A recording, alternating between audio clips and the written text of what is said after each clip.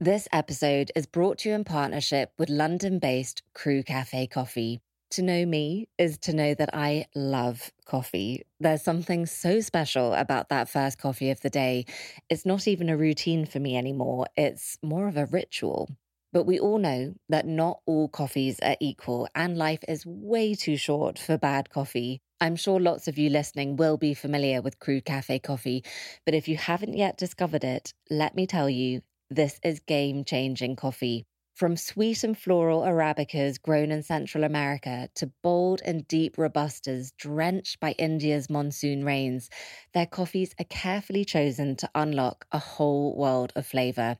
Their coffee is so good, I've actually stopped drinking coffee with milk, which I never thought I would. And of course, you can still enjoy a milky coffee, but I just find the flavor of the coffee is so good, I don't need to add milk to mine anymore.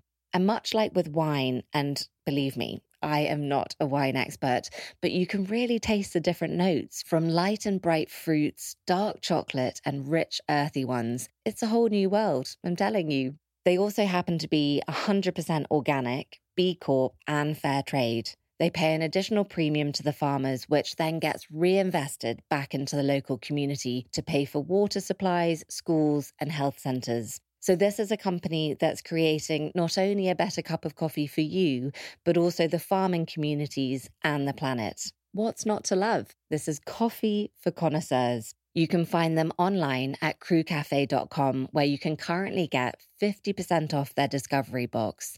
That's CRUKAFE.com. They're also available at Waitrose. Thank you very much to Crew Cafe. Hi, I'm Margie Nomura, and welcome to another episode of our side dish, The Dream Dinner Party. This is the mini episode where we invite a guest to tell us all about their dream dinner party. This is a game I know a lot of people have played on long car journeys, sitting around the dining room table, perhaps even on a first date. So it really is fun to sit down with a different guest each week and hear who they would invite and what they would serve. The only rule is you're only allowed to invite 4 people. They can be anyone you want, and I think it's impossible to listen without thinking about your own answers.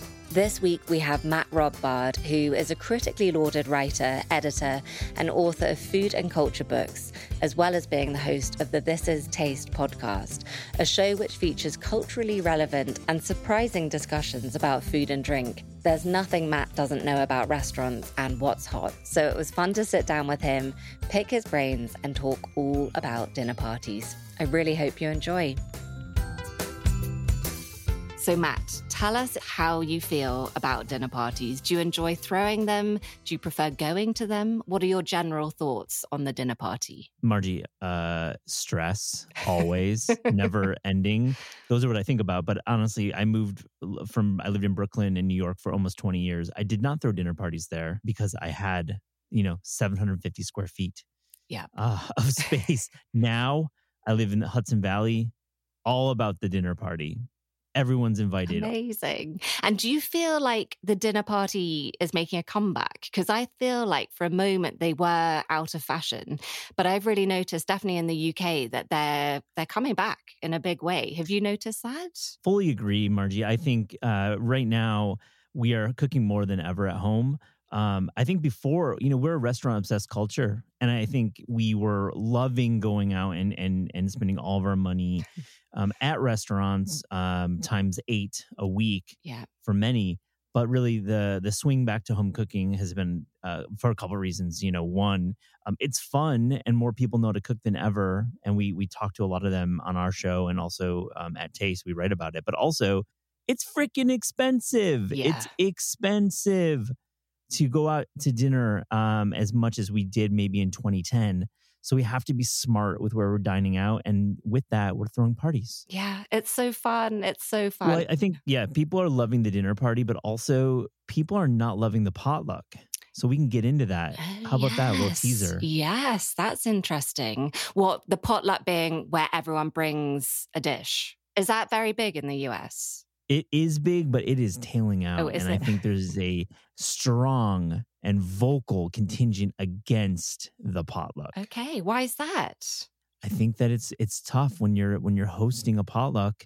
You don't want everyone to bring their random 7-bean dip and, their random carbonara that is broken and Yeah. their random, plate of endive with cheese that doesn't work with endive. Okay. The host's job is to complete the meal and make it cohesive. And the potluck in general does not do that. And I think it's people don't want to admit the potluck is kind of hot trash, but it really is hot trash. You heard it here first. The potluck is on its way out.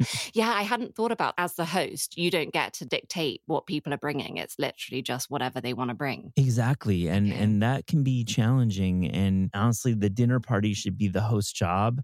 Guests should bring wine, but we can get into that. Okay, yeah, we're going to get into that. But before we do, Matt, you are the person to speak to about restaurants and what's hot and what's not. And I know that you were recently in London. Where was the best place that you went to eat in London? Oh my gosh, I love this question. I had just come back from Puglia. We'd done a tour for Taste, and I got 48 hours in the city, and I had such a time. Let me tell you about this. Brat. I know it's not new, but it is amazing. So amazing. good. What do you think? Yeah, so good. So good. What did you have? Oh my God. I feel like I had a whole fish. I had some grilled lettuce that I thought was incredible. I just love the way they use the full grill there. And it was my birthday, and my friend Ayel took me out, and I had a beautiful piece of chocolate cake.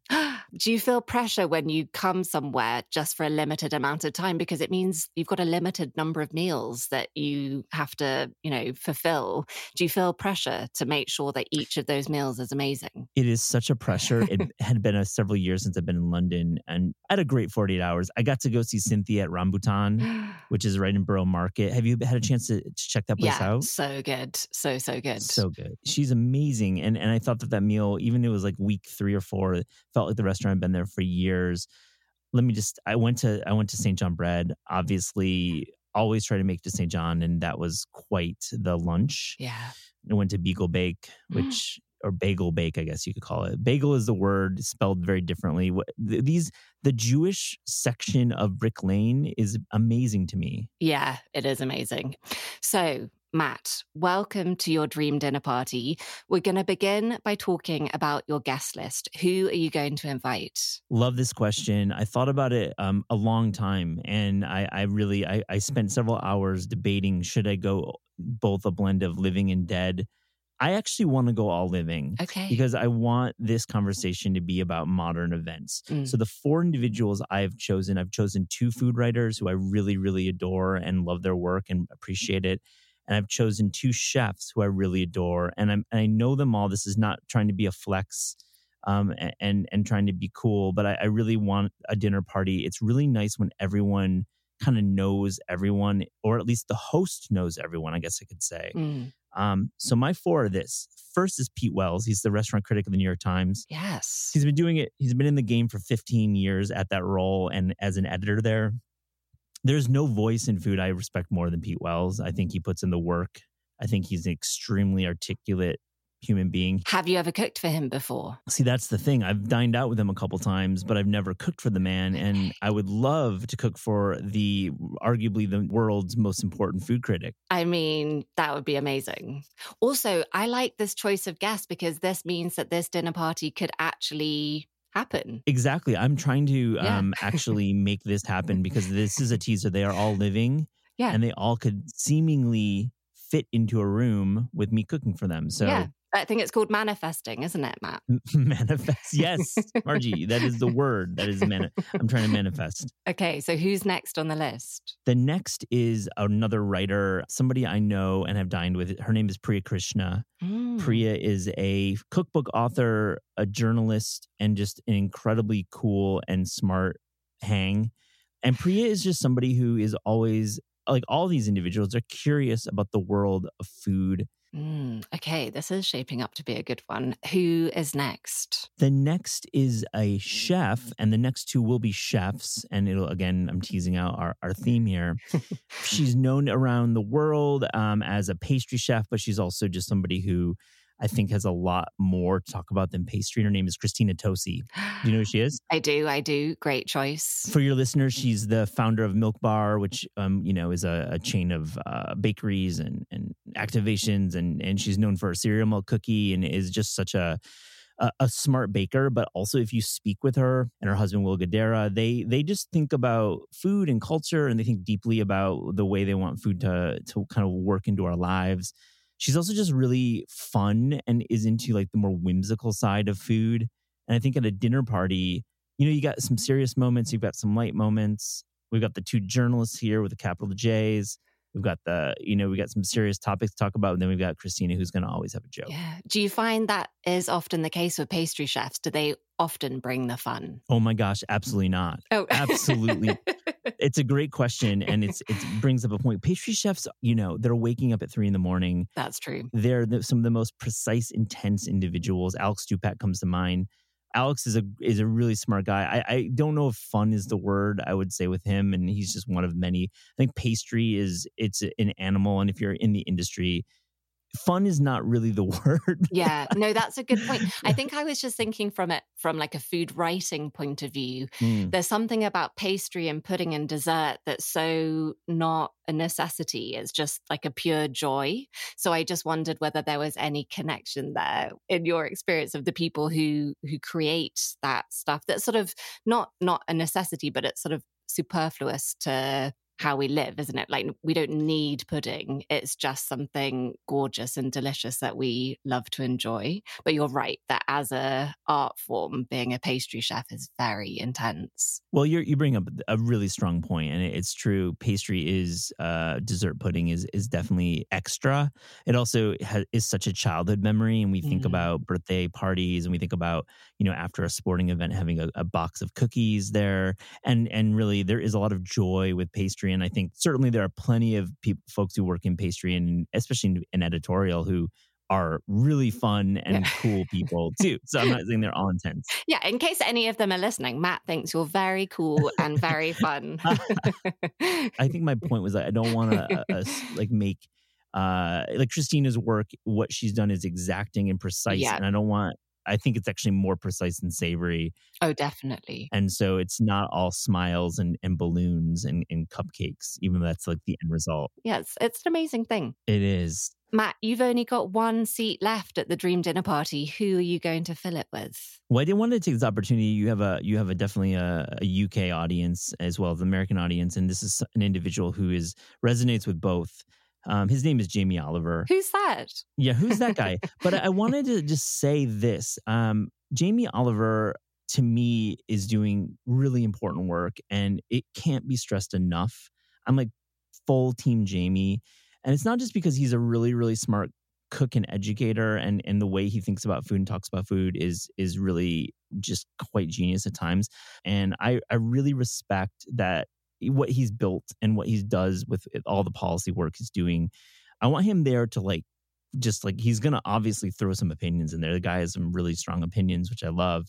But I just want him to also bring in important policy topics, which I think is really going to be a key part of our conversation. Yeah, no, you're so right. He's someone who's been incredibly successful and is now using the platform that he's built for the greater good, really, which I think it's always really impressive to see that. So, Matt, set the scene for us. Where is the Dream Dinner Party taking place? Can I give you two choices and you decide? I'm so on the fence. Yes. Great. So I want to be outside. Okay. I think outside, when you're dining outside and you have a beautiful setup, it really brings everyone together and it calms everyone as opposed to being inside. And I want to be overlooking something. The two choices are this. The big island of Hawaii, we're outside on the lanai. We are talking, where the wind is blowing, we're feeling the warmth. The other choice is I'm thinking either Emilia Romagna or Tuscany. I'm in the Italian countryside. I'm out in a vineyard. I'm overlooking some grapes. I'm maybe tasting some grapes, drinking some grapes. But the wind is blowing. It's warm. Those are my two options. Oh my goodness. How are we going to decide between those? Those both sound... Right? Because it's a dream dinner party, why don't you have the starter in Hawaii and then we can fly over to Tuscany for the remainder? I don't know. It's a dream dinner party. Pro move right there. Pro move to give the both choices. That's a professional podcast move right there. Yeah, love that. Okay, we're going with that. And when you're planning a dinner party, whether it's a dream dinner party or not, are you very organized or are you very laid back? What's your approach? Do you like to have everything prepared before everyone arrives, or are you standing at the cooker with a glass of wine in hand? I think I'm organized. I work with chefs. on these book projects, and they've always taught me like a simple rule, which is stay organized. I have to have a list.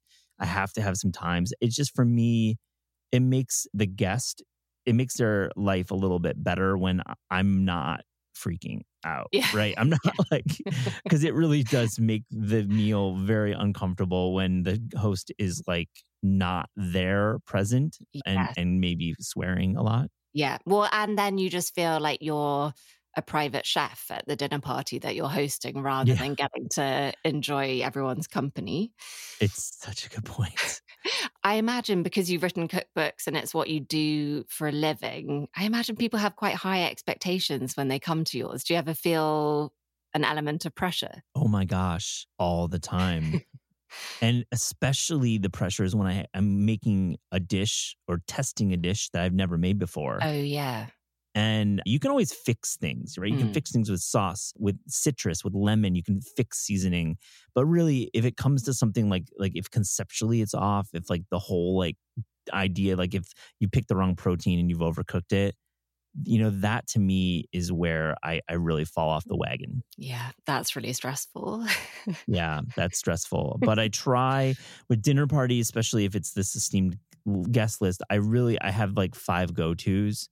And I really want to make it feel like I know what I'm doing.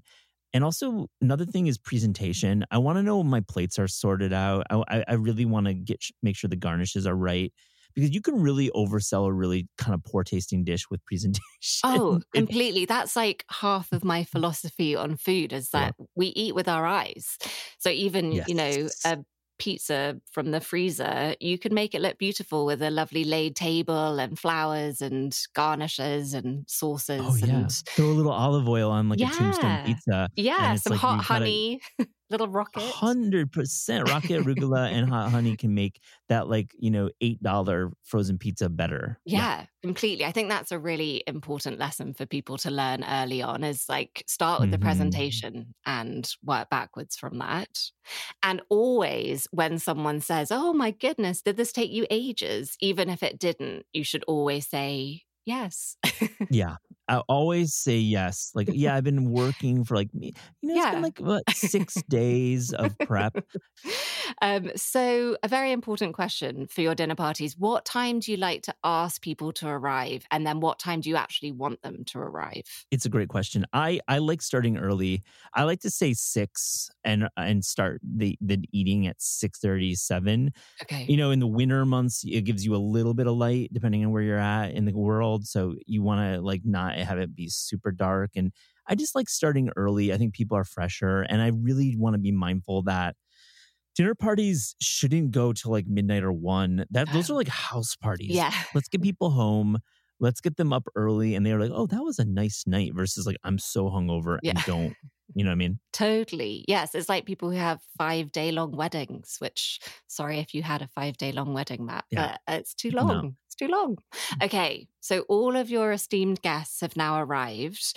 What are you going to serve them as a drink? And like maybe are they going to have a canapé or an appetizer whilst they're standing around? Absolutely. I think it's really important to get drink in hand right away. Yeah. For me, I like to start with a very specific single drink. So what I'm going to offer are 2 Negronis. I'm going to Ooh. offer us a 1 Negroni that has booze that is, I like my Negronis equal parts. I'm an equal part guy. If I'm going to lean, I'm going to go a little bit of gin. I like Plymouth as my Negroni gin. Shout out to the UK. Like, I think Plymouth is my guy. Carpano Antica, probably for the vermouth, though Dolan works fine. And definitely, Campari, no substitute. It's like Coca-Cola and the Cuba Libre or rum and Coke. You gotta go with the standard. So that's the boozed up Negroni. The NA Negroni, I like this product called the Phony Negroni.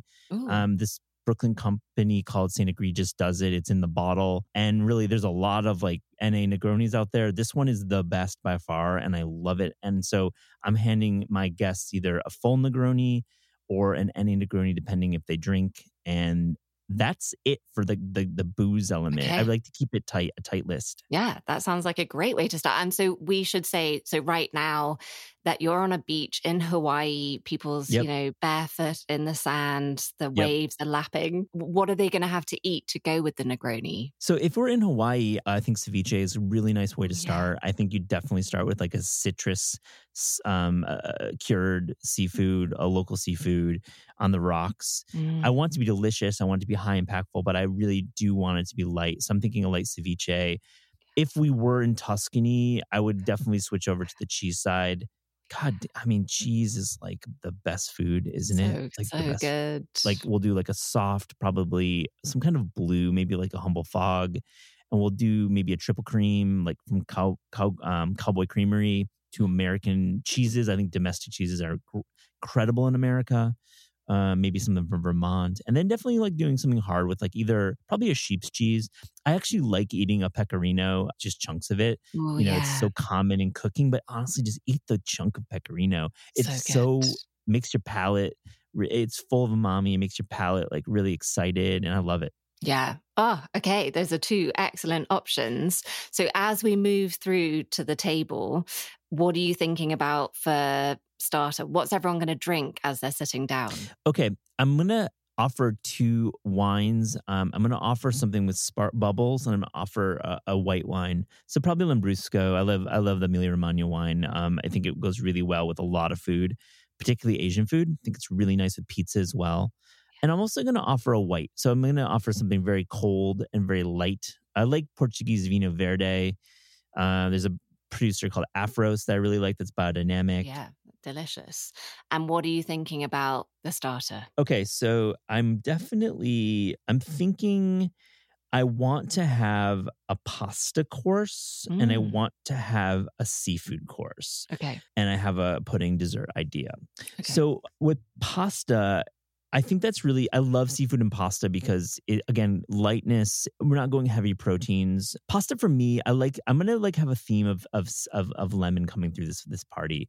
I think like having I like a lemon pesto with pistachios. Oh, It's a go-to dinner party dish for me. And the pasta choice is typically a tubular pasta. I like tubular pasta. You can make the pistachio pesto well ahead of time. And I like doing individual bowls versus family style, especially if we're doing a dinner party. I just want to have like 5 bowls and we're good. And of your guests, who are you most intimidated to cook for? Oh my gosh. I mean, Pete is definitely number one. Okay. Because Pete Wells has reviewed restaurants and is like has his opinions. Yeah. Though I think Pete and I many share a home cooked meal is certainly indexes much higher than a restaurant meal. So you can definitely please me greater with home cooked food than restaurant food. So yeah, you're not going to a friend's house with that same hat on. Like you're just happy to be there and enjoy food. You're not judging. I'm not judging. I'm not even if it's like objectively not delicious. I'm still going to be very, very happy. 1B is Jamie. Jamie is such an Italian specialist, and it's his spot. He's probably been to he's had pesto from the source. He's had an Italian nonna show him exactly how to make it. Yes. So I'm nervous that the pesto is going to break, to be honest. So with cooking pasta, like finishing it in the pan, making sure it emulsifies, making sure you don't have clumps. You want it to be like very cohesive and velvety. You want to add a little bit of pasta stock water and serve it right away. I'm still going to probably mess it up and be very embarrassed. No, I have every faith in you. I think it's going to go well. And who are you sitting next to, by the way? It's a 5 top, so it's 4, and I'm at the head, man. Okay, at the head. So I don't have to make that choice, and I also want to set. I'm probably going to put P reverse with Christina because he's reviewed her restaurants, and that'll just be fun and almost a little sadistic for me to put them across from each other. Priya and Jamie, I think Priya will have a lot to talk to Jamie about, and I think they definitely are one and the same in thinking about big ideas in food, and I think they'd hit it off. Yeah, I think so. I think this dream dinner party actually needs to happen. Margie, are you going to come? And it's going to be a 6 top. It's going to be me and you and the 4 of. I thought you'd never ask. Yes, I'm there. I'll help you with the pesto. I'll help you with the serving. I bet. And you know what? I feel like we can make this happen in somewhere in London or New York. I think we Yeah. could get Okay, all Matt, these this could folks be the together. first ever dream dinner party to happen in real life. Let's do it. Okay, so now the starter's been cleared. We're on to the main course. What are you Yeah. thinking for the main course? And I'm going to serve some farmed steelhead from Hudson Valley Fisheries. Mm. It's the most exquisite steelhead trout you're going to eat anywhere. And it's local to New York State. And oh my gosh, Margie, it is absolutely the greatest fish you're going to eat. And the guests are going to love it. Really, the reason it's great is because when they butcher the fish once a week on Tuesdays, and they can get to your house by Friday at the latest, Wednesday if you're lucky. And you know what? You can't get fish that fresh. You really can't. And the fact that it's a farmed fish allows this freshness, and it's some of the lightest, crispest fish you're gonna have. Oh, sounds gorgeous. And how do you prepare that? Do you have a special way that you like to serve it? So when I'm having a dinner party, one super important fact is I don't want the house to be super smoky and super fishy. Yeah. I'm not frying the fish. It's really hard. Like, I'm not a huge outdoor cooker. And if I was, I'd cook everything outside. I'm thinking it is going to be a quick roast in the oven with very high quality olive oil, some sea salt, a little bit of fresh dill, and I'm going to have lemon wedges on the side per the guests. And when I serve it, I'm going to put a little bit of flaky salt on it, which probably is breaking some rules with seafood, but whatever. It's back to that presentation point. I like to see a little flake on there. And I'm probably going to quarter it. I'm going to have 2 large fillets. I'm going to do a lot. I think, again, I'm not going to do a lot of courses here. We've already had our cheese. We've already had our ceviche. But I'm going to make sure that it is sectioned off either at the table. I'm going to serve it to them sectioned off, or I'm going to already have it plated. And then for veg, I'll have a little, probably local in season. If it's spring, I'll have asparagus. If it's late summer, I might roast some tomatoes with rice and do a stuffed roasted heirloom tomato, maybe some sun gold tomatoes as well. I'll work those in. Maybe some broccoli if it's winter. I love broccoli so much. So good. This is sounding amazing. Okay. Love it. So everyone has thoroughly enjoyed all of the courses so far. Are you going to finish with a dessert? Absolutely. I like to call it pudding, though. Let's just go good. there. Okay. I was going to say pudding, and then I've just been told off before by Americans. So yeah, let's call it pudding. Let's call it respect to pudding. We know that it's not literally pudding. If you know anything, it's not Jell-O pudding. No. The pudding is going to be this. And again, it's about lightness. It's about keeping the theme. I'm thinking citrus is a theme here, starting with the ceviche, moving on towards this fish that has little lemon wedges served with it. To close, I'm thinking I'm going to do a grapefruit pie. Ooh. Which is a little spin on the lemon meringue pie. But instead of lemons, I'm going to do grapefruit. Oh, wow. That sounds great. It's super great. It's really easy. It's condensed milk, it's egg yolk, and it's grapefruit juice in a homemade crust. A graham cracker is what I probably do. I probably would serve it with a little bit of fresh cream. Ooh. Oh my goodness. That sounds amazing. I need to try that. It's worth it if you get it right. And it is beautiful. And there's a great book called Pie is Messy that's coming out, I think very soon, that has a recipe for it. I was just looking through it recently and I was like, oh man, that's awesome. Yeah. Oh, that sounds so good. Okay. I'm going to definitely have to look that up. So the food has all been eaten. What happens at the end of your dinner party? Is there dancing? Do you go out? Do you play games? What do you like to do? Well, first off, there's a lot of gossip because we've got chefs and media folks in the rooms. There's like some good media gossip happening, like who's going to be the next editor-in-chief of Bon Appetit? But here's what I'm saying. Here's why I picked this dinner party. We got 2 food writers. We got 2 chefs.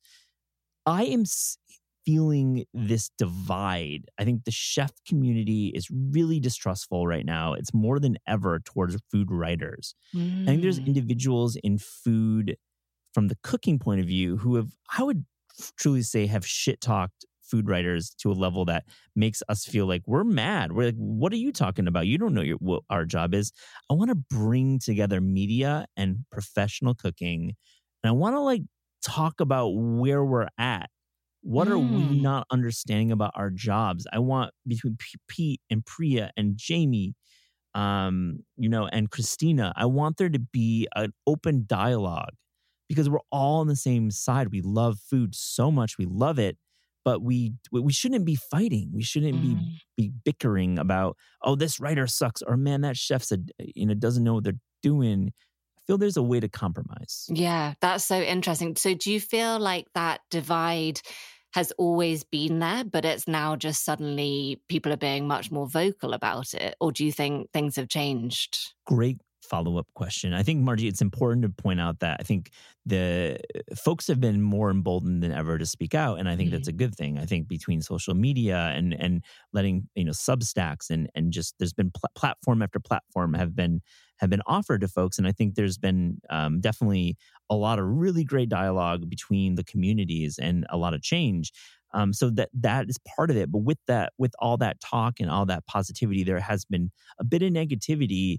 I think there's this impetus to say, oh, well, restaurants are overpriced as a food writer, and then there's from the food writer point of view, like chefs are bullies and every chef is bad to his staff or her staff.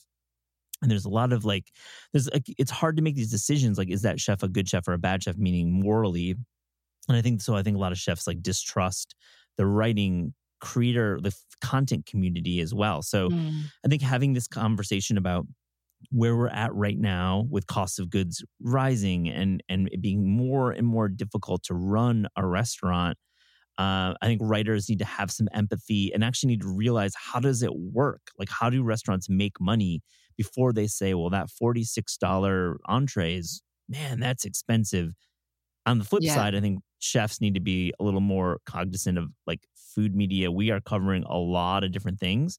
We aren't getting paid anything. And our job is very hard, and we love food as well. So I want both sides to kind of realize that there's challenges everywhere. Yeah, I love this. Okay, this is a dinner party with purpose. Do you think it's going to get quite heated, or do you Oh, think... it's going to be heated. I think there's going to be I think each side will have certainties in their minds that are unbreakable and unimpeachable. And I think there will be moments that I think one or two of the chefs or both of them will be stand firm that media have really gone too far Yeah. with calling out and maybe, the cancel culture element of it. I think there's Mm. a lot of distrust from all elements of the chef world. You see it play out everywhere. The James Beard Awards, you just see a lot of just real angst about these towards media. So I think there may be some of that, but I can't obviously speak for these two chefs that I've proposed. They may have their own thoughts, but Yeah. I do think it will be ultimately a really nice evening because we all care about food. And also, it might not even get into that side. And maybe we just talk about seafood. We talk maybe the Yeah. whole dinner. The grapefruit pie. Right. It might just be about the food on the table, and it might just be nerding out about the food. And that might be the tone as well. And maybe Mm. these four individuals are people I really respect. And I think we would have a nice time. Yeah. And at your dream dinner party, when you're hosting, what time do you like people to have gone by? 10 p.m., home by 11, sleeping by 11:30 if it's a Friday night. I want my guests to really have a good holistic time and feel like they're not super beat up at the end Yeah. of the night. And there's a saying, isn't there, that you should always leave whilst you're still having a good time. Never wait Yes. until you're not having a good time. So when you're hosting and from Yeah. some of your guests, is it better to have everyone leave at the same time or Ooh. the lingering? Because do you feel like lingering is part of it, and that's the joy you actually get to have that one-on-one? Yeah. And then sometimes that the lingerer is lingering because they feel bad that everyone else just left, but they don't know that you're actually happy that everyone left. Yeah, it's very tricky, isn't it? Loads of politics involved, isn't there? So of all your dream dinner party guests, this is difficult because you know them all personally, but do you have a favorite, Matt? Who do you hang out with the most out of all of them? They're all favorites, honestly, but I feel like Pete and I have a vibe because we're both in the food writing game deep and have a lot to talk about. Same with Priya, to be honest, and who who's been a friend for a long time and is a great dinner partner date. So I think Yeah. those are probably my favorites because they are peers and colleagues. Yeah, that's a very diplomatic answer.